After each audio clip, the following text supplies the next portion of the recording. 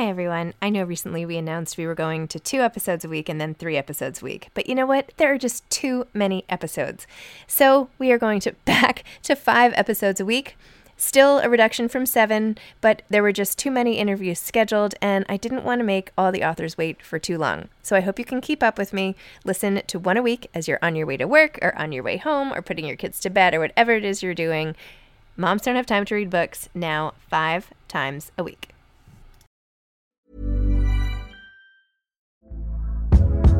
Hey there, it's Michelle Norris. I'm host of a podcast called Your Mama's Kitchen. When I travel, I'm usually looking for a way to find a taste of home when I'm not at home. And one of the things I love to do when I am at home is entertain. And Airbnb allows me to do that. When I was in California recently, I rented a house that had a great kitchen. And when we were sitting around the table, we were all thinking, we're in someone else's house. Someone could be in all of our homes as well. If you have a home, but you're not always at home, you have an Airbnb. Your home might be worth more than you think. Find out how much at airbnb.com/host.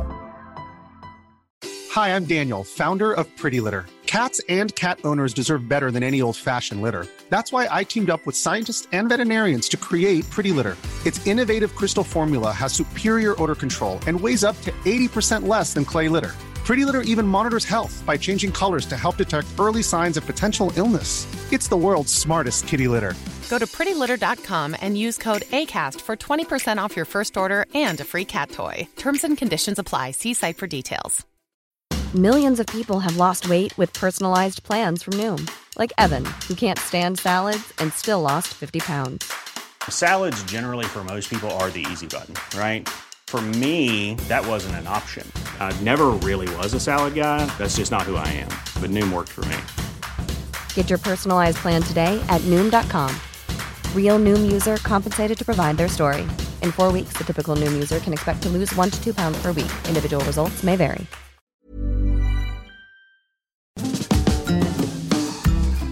Hi, I'm Zibby Owens, the creator and host of the award-winning podcast that you're listening to right now. Thank you so much, called Moms Don't Have Time to Read Books. It is a daily podcast, 365 days a year, and each day we talk to an author about all of the things related to their career, their book, their life, and more in 30 minutes or less, because who has time?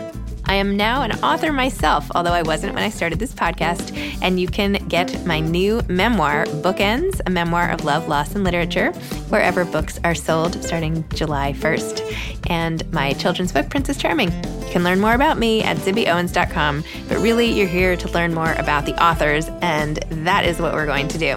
Also, be sure to check out all the other podcasts in the Zcast Podcast Network. You can learn more at zcastnetwork.com and definitely check out those shows as well. Isaac Fitzgerald is the author of DIRTBAG, Massachusetts, a Confessional. Isaac is the New York Times bestselling author of DIRTBAG, Massachusetts. He appears frequently on The Today Show and is also the author of the bestselling children's book, How to Be a Pirate, as well as the co-author of Pen and Ink, Tattoos and the Stories Behind Them. Also, Knives and Ink, Chefs and the Stories Behind Their Tattoos. His writing has appeared in the New York Times, The Atlantic, Esquire, The Guardian, The Best American Non-Required Reading, and numerous other publications. He lives in Brooklyn.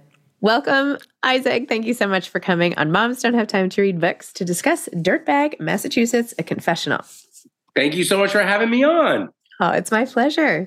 Okay, your book has gotten so much press. You must be so excited. It's like, tell me what that has been like, and then I want you to tell listeners more what it's about and all that. But first, just the preface. Absolutely. Well, for me, it has been a wild year, and I feel extremely grateful for that. Publishing, as we know, can be a real topsy-turvy world. And I've had different jobs in it for quite some time in the publishing industry. So I really tried to go in with low expectations. That's kind of a philosophy in all of life. I try to, set the bar low, and then if things go better than that, it's kind of exciting. And so with the launch of this book, it really came down to I was just thrilled for it to be out in the world and to find the right readers and the readers that could connect with it. But I never expected for that to be such a large number of readers or for so many people to connect with this book in such a major way. And so the last 6 months, I've been on the road a lot. So it's been difficult. It's been hard. There's been, it's something that I really love doing is traveling. But like once you're doing it for a long, long time, it starts to get a little road ragged, as I would say. But overall, it's just been like such a phenomenal experience. So while we come to the end of the year, I'm happy to take a little bit of a rest, but I'm really grateful for everything that happened. Do you feel like the reception of it was different in Massachusetts? Oh, that's a great question. The book is kind of sneakily about California and a few other places. So like I definitely got love from different parts of the country. I would say, if anything, this might get me in a little trouble, but the reaction, Massachusetts reaction and New England reaction was very in line with what I was expecting, which was a healthy bit of skepticism. Mm-hmm. But luckily, I'd like to think I won some readers over. But, coming from New England, there's a little bit of a like, let's keep it buttoned up. We don't talk about that kind of stuff. But luckily, I found, especially for me, I would say like the largest supporting group were independent booksellers. And so the independent booksellers, not just in Massachusetts, but throughout New England, I was able to go to like a conference that they had last year. And they just really turned up the support. And so I really, and that stuff matters. It's like I said, it's such a topsy-turvy game. So like, the fact that they were putting it in the windows and that they read it and really loved it is how I think it found its audience in that area. That's awesome. I'm opening an indie bookstore. Oh, no kidding. Yeah. When, where? In Santa Monica in February. That's wonderful. Congratulations. And I'll have to come visit. You'll have to come visit. Yeah. Yeah, no, listen, obviously it goes without saying we all love independent bookstores, but right now especially, it feels like there's this real turn into like, not only do they function as, spaces for authors to come and interact with the community, they actually are community centers themselves. Yes. Yep. And I think that's so important. And then the other part of it is I think after, many, many years of, this algorithm recommends this, or this is the best of list, or this or that. Like, I really feel this year what I saw a lot of was people in local communities really trusting their independent booksellers, mm-hmm. the right book in the right hands. And so if there's another one in Santa Monica, like a new independent bookstore, that makes me really happy. So congrats. Thank you. Now we're actually going to do shelves that are author curated. So it would be like your 5 or 10 favorite books or something like that. That's such a great idea. And, I'm sure you've got a lot of folks, but I would love if you want to do one, we would love it. That'd be great. That would make me so. We're actually a little low on men. I'm ready. Sign me up. Okay. Consider this. It's right here. It's official. Okay, great. All right. Okay, back to your book. So your whole memoir, why did you write it? Why did you want to share it? Which pieces of this were you like, I have to get this out. I want people to know X, Y, or Z? Well, so the kind of funny story here is that for many, many years, I said I was never going to write about my childhood. I was very interested. I've always loved books. I grew up with a huge love of reading, and I really do have my parents to thank for that. Yep. And I knew that writing was something. It took me a while. I'm not one of those folks that was like really gifted with it. My approach to it was much more craft, work, practice. And over the years, get better and better and better. But for the longest time in my 20s, especially, like I would meet you at a party. We would talk. I was very open about my past. I would tell some stories. And every once in a while, somebody would say, oh, well, you should really. And I was always just kind of So this book, when it sold, was actually supposed to be a bit more of just like pop culture commentary, a little like a sprinkling of my own stuff. But the book that I compare it to and the book that inspired it, and she's a good friend of mine, but Roxane Gay's Bad Feminist, mm-hmm. like incredibly powerful essays, but like, very separate, come from a lot of things that she'd written in the past, which I did as well in DIRTBAG. But so that was my setup, was that kind of approach. And then as I sat down to write it, basically a year went by and I was really struggling. Let's be very clear about this. This book missed deadline many, many times. And so one of the problems was I would try to start writing about this idea that I had, and all of a sudden I'd have 7 paragraphs about my father, or 7 paragraphs about something in childhood. And I kept trying to push it aside, focus on the thing. And that's kind of when it started to dawn on me that maybe And, you know, obviously not an original thought here, but it takes life to learn things. But maybe the things that I don't want to talk about, the things that I'm trying to kind of turn away from, that might actually be where the interesting stories are. So after, no lie, it was a year that I said, and then basically another 6 months passed, about 18 months, I called my editor at Bloomsbury, Nancy Miller, wonderful woman. And I said, I think this book might be a little bit more about my childhood than I expected it to be. And Nancy said, yeah, I've been waiting about 18 months for you to figure that out. But then that's when a lot of things really clicked into place for me. And, you know, the themes that came out of this book were not the themes that I was trying to get into when I started this project or when I sold the proposal. It really did have a lot more to do with community, family, faith than I expected it to at all. So it really, I wish I could sit here and tell you that I had this perfect idea and I knew exactly what I was trying to put out in the world and how to like figure out how to get readers to connect with these stories. But it really was a lot of fumbling in the dark.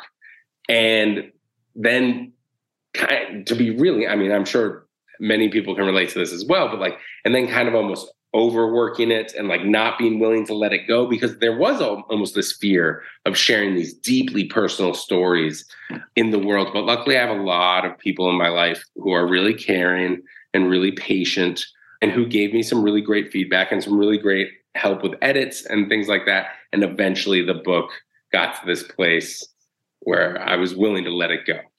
I mean, I'm glad that you didn't say it was easy and you just like cranked it out and there it was in perfection. I mean, I think your experience is more reflective of the pain involved in writing a memoir and how hard it is to write the stuff that scares you. No, and it's something I'm so grateful for, because if I'd written this book when I was 25, one, my writing, it would have been a lot worse.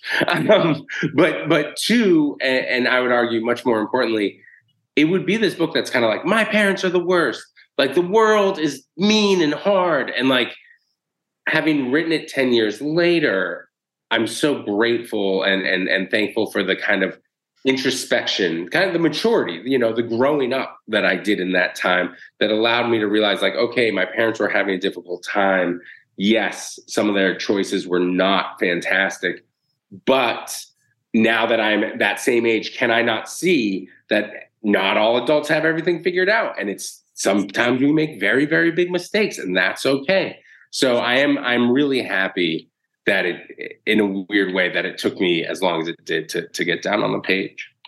I could feel some of that perspective too when you were like, well, it made sense why we would leave the city. It should have been pretty and easy and a nicer life. Like they wouldn't have known that it would be so horrific. And maybe they could get over the fact that we were moving back to my mom's town where her mother like couldn't stand her or whatever. Like no, that's absolutely right. And just for those that are listening who are like, what is happening? What is this book even about? I can do it quick. There we go. Yes, I should have gone back. No, that's all right. You asked it early and I kind of missed it. But it's DIRTBAG, Massachusetts. It's a collection of essays, but there really is through line, and I try to build kind of an overarching story. And one could almost call it episodic. You're moving through my life for the most part. Some scenes are kind of jumping around in time. And it starts very early on, but the kind of elevator pitch I can give is it's how my family kind of exploded apart. And then in a very new shape, eventually over years and years and years, came back together. And a part of that explosion, a part of the beginning of that is we grew up in inner city Boston, involved with a Catholic worker, which is kind of this, it's started by Dorothy Day. It's the socialist Catholic, very grassroots, you know, give your shirt to your neighbor type situation for the unhoused. And my family was unhoused. And so I grew up in the Catholic worker in this kind of beautiful, vibrant, but on paper, you're like, oh, a kid's in a living situation for the unhoused. That's got to be really hard. Those were actually some of the best years of my life in the inner city. And then my parents make the decision to go out to rural Massachusetts. And like you were just saying, on paper, again, that should be like, oh, you're going to the country, you're going to have a yard. But actually things became much, much worse. So the book goes from there, and kind of the reactions I have in my 20s, trying to pretend like my childhood is in the past and not affecting me at all, realizing that actually a lot of the trauma I experienced was making me make some very, very bad, or I don't even want to say bad, but sometimes difficult, sometimes hurtful to myself or to those around me decisions. So that's the concept of Dirtbag, Massachusetts. And you should know it's Dirtbag, Massachusetts, and name of this town that I lived in my teenage years. It was called Athol, Massachusetts. I'll give you one guess what everyone else in the state called Athol, Massachusetts. And it turns out you can't call a book that. So, did you try? Well, yeah. I mean, I talked about it with them, but I a real shout out here because I think it's important. They basically, and it's smart. You can. Let's be honest. Technically, of course, you can, but it makes it hard to promote in any kind of way. It makes it really hard to search for. So they're like, hey, that's not a great idea. And Jason Diamond, who's a wonderful author and a very good friend of mine, I'm very lucky. I was kind of just offhandedly telling him that. He didn't miss a beat. He didn't just immediately just turn to me and was like, you should call it Dirtbag, Massachusetts.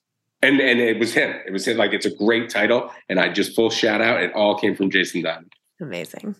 I feel like there was such a turning point in your life before and after you went to boarding school. And it almost seemed very unlikely, given the narrative, that that's where you would end up for high school. And can you just talk a little bit about that? And like, what would have happened had you not gone? Do you ever think, was this like your sliding doors moment or? Yeah, no, I think all of us as human beings have a million sliding door moments all the time. And if one thinks too much about it, you could do nothing but stare at the ceiling and wonder. But that was a big one for me, for sure. You're absolutely right. So after we move out to the country, things get really tough for my parents. And I also then grow a little older. And let's be honest, so around the age 12, I myself then become very difficult, kind of reacting to the years before and the experiences around me. And what was lucky is that I was at a school, public school, wonderful school, where the teachers, librarians, secretaries kind of they could tell that there's trouble at home, but they could also tell that if there was a situation where I was given a chance, I might be able to succeed academically, because as much trouble as I was getting in school, I always made sure that my work was getting done, that my grades were up. And so I got a full scholarship to this boarding school. And it really, before that, I had no interest or interest isn't even the right word, like dream of going to college. And I felt like a very straight path. And I probably would have stuck around the area that I lived, where I want to be very clear. There's a really strong community there. It's a really beautiful part of the state. It is still a very low income part of the state, but we're talking about a low income part of a very rich state. So that's, I talk about class and how kind of these poor communities and very wealthy communities really bump right up against each other in the book. And that's always going to be something that fascinates me. But I always want to give a shout out, because that area is beautiful and does have such a strong community. But I think myself and what I was going through at the time, I would have been on a self-destructive path in that area. And what boarding school gave me was this chance to get out of my house and get away from a few of my bad habits. Now, let's be very clear. No matter where you go, there you are. So I still was getting into a ton of trouble. But I think the biggest gift that the boarding school gave me, not, of course, education and this ability to then get a scholarship for college, but I was there for 4 years. And the biggest thing it did was just expand my horizons. I'd barely been out of the state at that point in my life. And here was a school where a lot of kids came from not just all over the country, but internationally as well. And all of a sudden, my world opened up in all of these incredible ways. So I'm it's funny because don't get me wrong. If you talk to me when I was probably 15, 16, there's a lot I would have complained about. But I really recognize what those teachers, secretaries, and librarians at my public school did for me in helping me achieve that. And then I understand what that school did in terms of broadening my horizons. And I think if I had stuck around a lot of my friends who did stick around have incredible stories themselves, in whether they stay in the community and the way they help shape that community now, or in my best friend growing up ends up going to West Point. We're still best friends to this day. We've lived very, very different lives at this point. But, there are these wonderful stories out of that area. But I think myself, I was so drawn to this self-destructive path that I was on that I'd like to think I would have figured it out. I want to give myself that grace. I want to believe that I still could have figured things out, but I think it would have been a much harder journey. Interesting.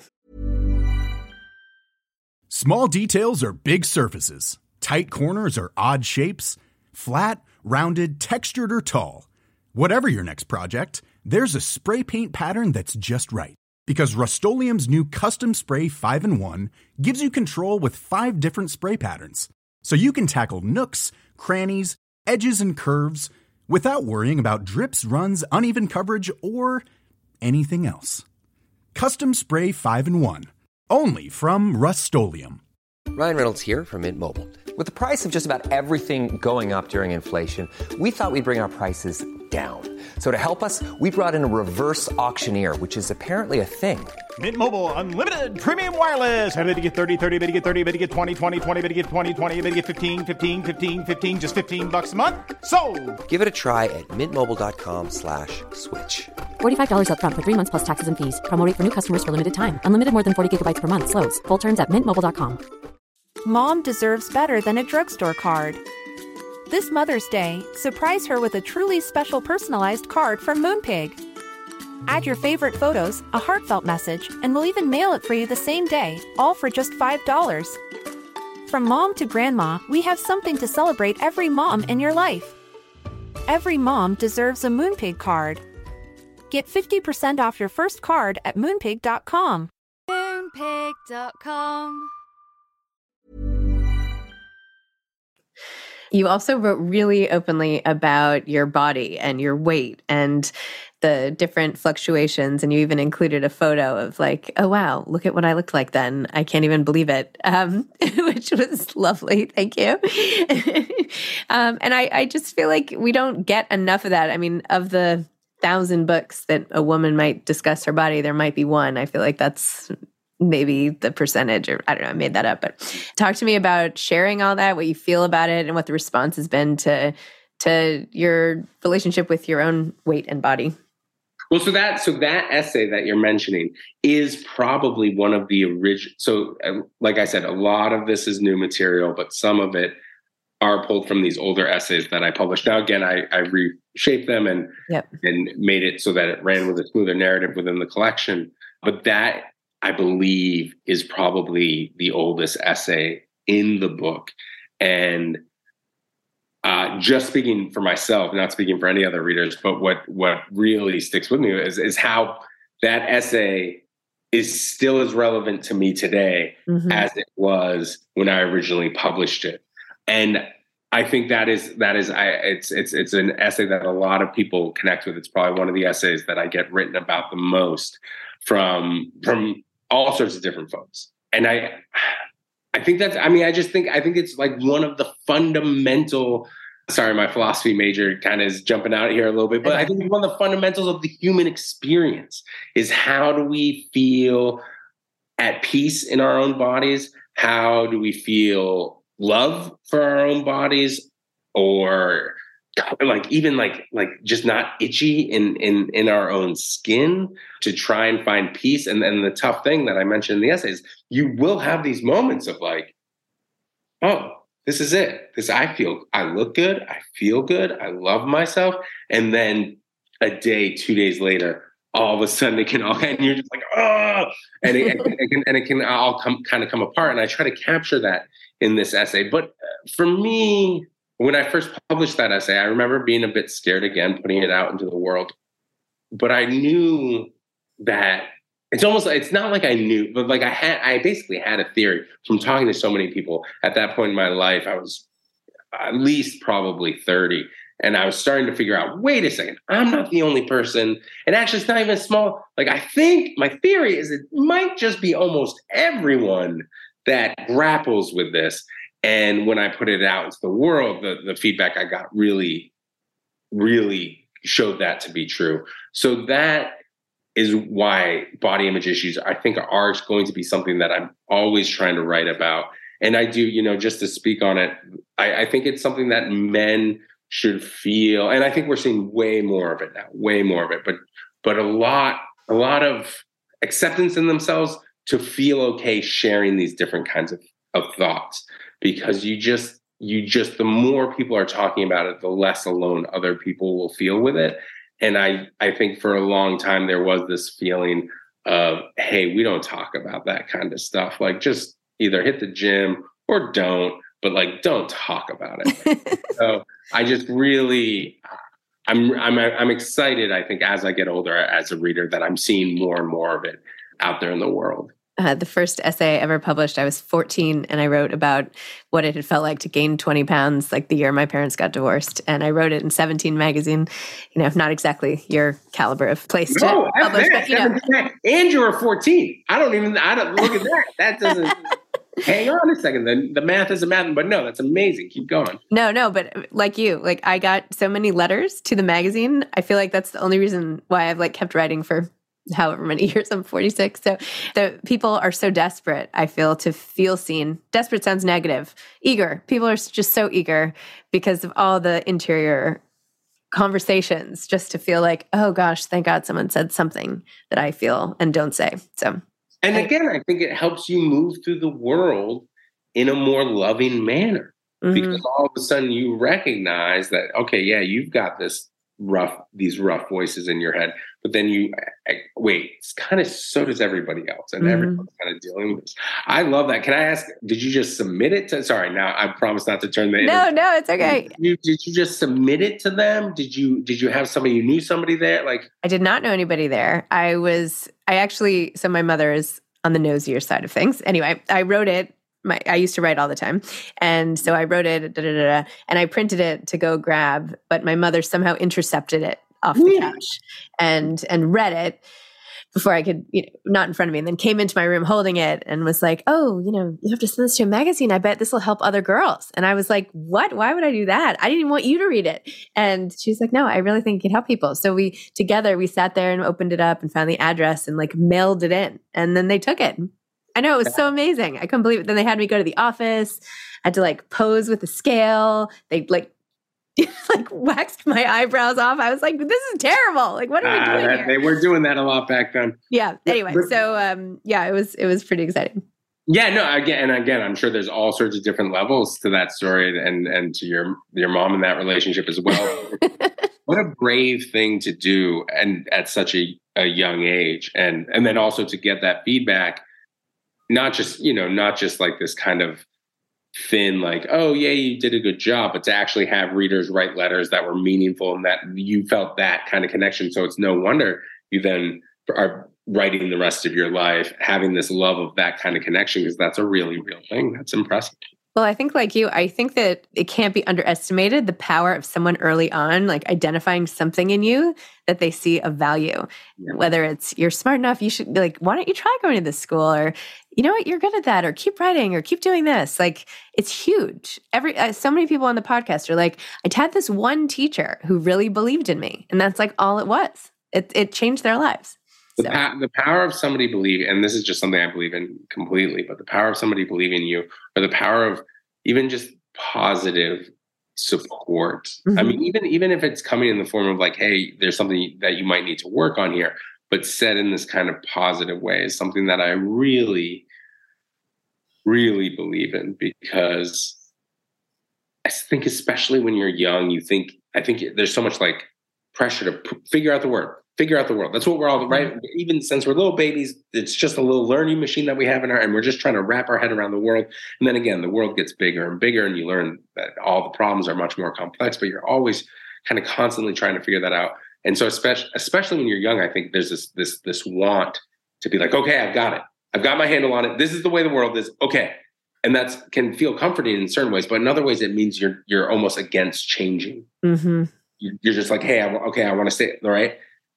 And that's the beauty of when somebody comes into your life and says, hey, just for the record, this is all going to be changing all the time, but it's okay. You're going to do a good job with X, Y, and Z. It's okay to grow and change in these ways. And that kind of support can really change the trajectory of somebody's life. Totally agree. By the way, I loved your children's book, which I read with my kids. How did you end up doing that? That came first. How did that happen? This is great. This is a great story. I could tell it for like an hour. I'm going to give you the quick You version. have 3 minutes. You have 3 minutes. I promise. All right, so the book's called How to Be a Pirate. It's illustrated by Bridget Berriger, who's this incredible illustrator out there on the West Coast. And she also did Uni the Unicorn, which is every time I'm doing like a reading in the school and I say that, all the kids go, oh, because it's such an incredible book. She's such a great illustrator. But the way that book comes to be, much like we're kind of talking about here, a lot of my process is an idea just kicking around in my head forever and ever and ever. A lot of these essays, even when I was saying I don't want to write it, like these thoughts and these memories were still kicking around in my head. So How to Be a Pirate came from this place of I wanted to make a tattoo book for kids. That was it. That was the idea. And it hadn't really baked much more than that. But it had been kicking around for me in my head for years. I had a friend who had a kid who their kid called me the stamped man. Like my brother was starting to have kids and like they were like, what are these? So I just wanted to figure that out.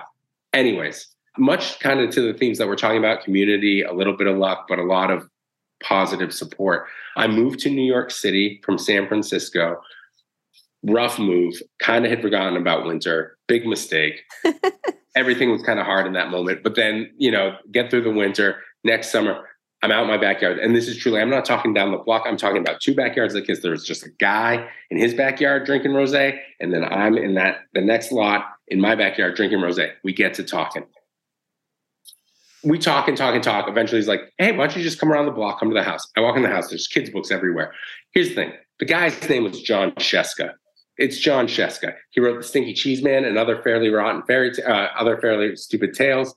The True Story of the Big Bad, like these incredible, like these 90s books that shaped my head. Thing is, if you look at his name, the way I just didn't know how it was ever pronounced as a kid. It's just, there's a lot of like S's, Z's, and C's in there. And so like, I didn't know until I got to all of a sudden, I was like, holy crap. So we become friends.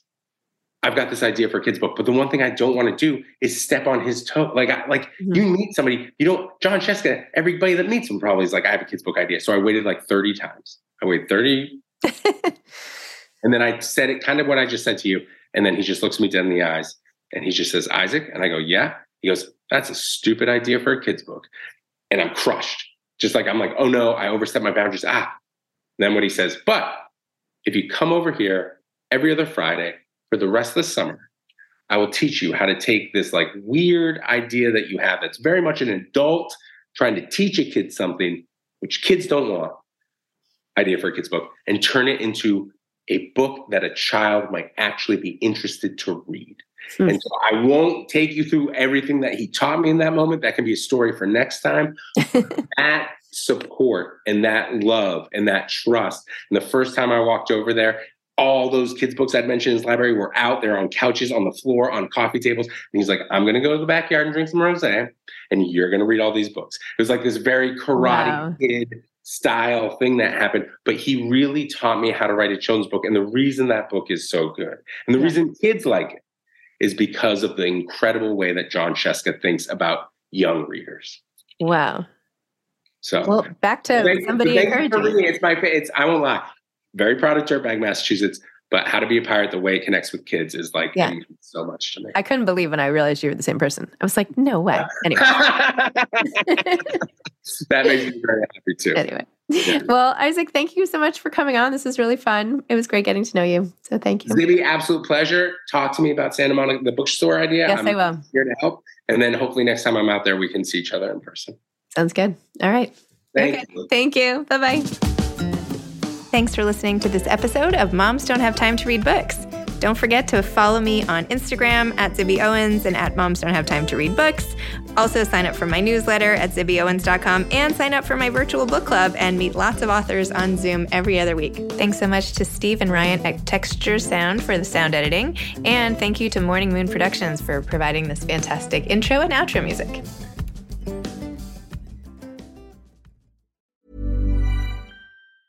Hey, it's Danny Pellegrino from Everything Iconic. Ready to upgrade your style game without blowing your budget? Check out Quince. They've got all the good stuff, shirts and polos, activewear, and fine leather goods, all at 50 to 80% less than other high-end brands. And the best part?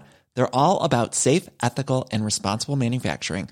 Get that luxury vibe without the luxury price tag. Hit up quince.com/upgrade for free shipping and 365-day returns on your next order. That's quince.com/upgrade. This message comes from BOF sponsor eBay. You'll know real when you get it. It'll say eBay Authenticity Guarantee. And you'll feel it. Maybe it's a head-turning handbag, a watch that says it all, jewelry that makes you look like the gem, or sneakers and streetwear so fresh every step feels fly. eBay gets it.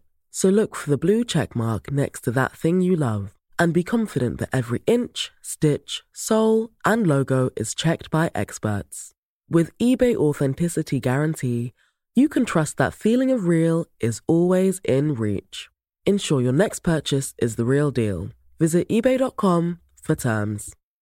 Imagine the softest sheets you've ever felt. Now imagine them getting even softer over time. That's what you'll feel with Boll & Branch's organic cotton sheets. In a recent customer survey, 96% replied that Boll & Branch sheets get softer with every wash. Start getting your best night's sleep in these sheets that get softer and softer for years to come. Try their sheets with a 30-night guarantee. Plus, get 15% off your first order at bollandbranch.com. Code BUTTERY. Exclusions apply. See site for details.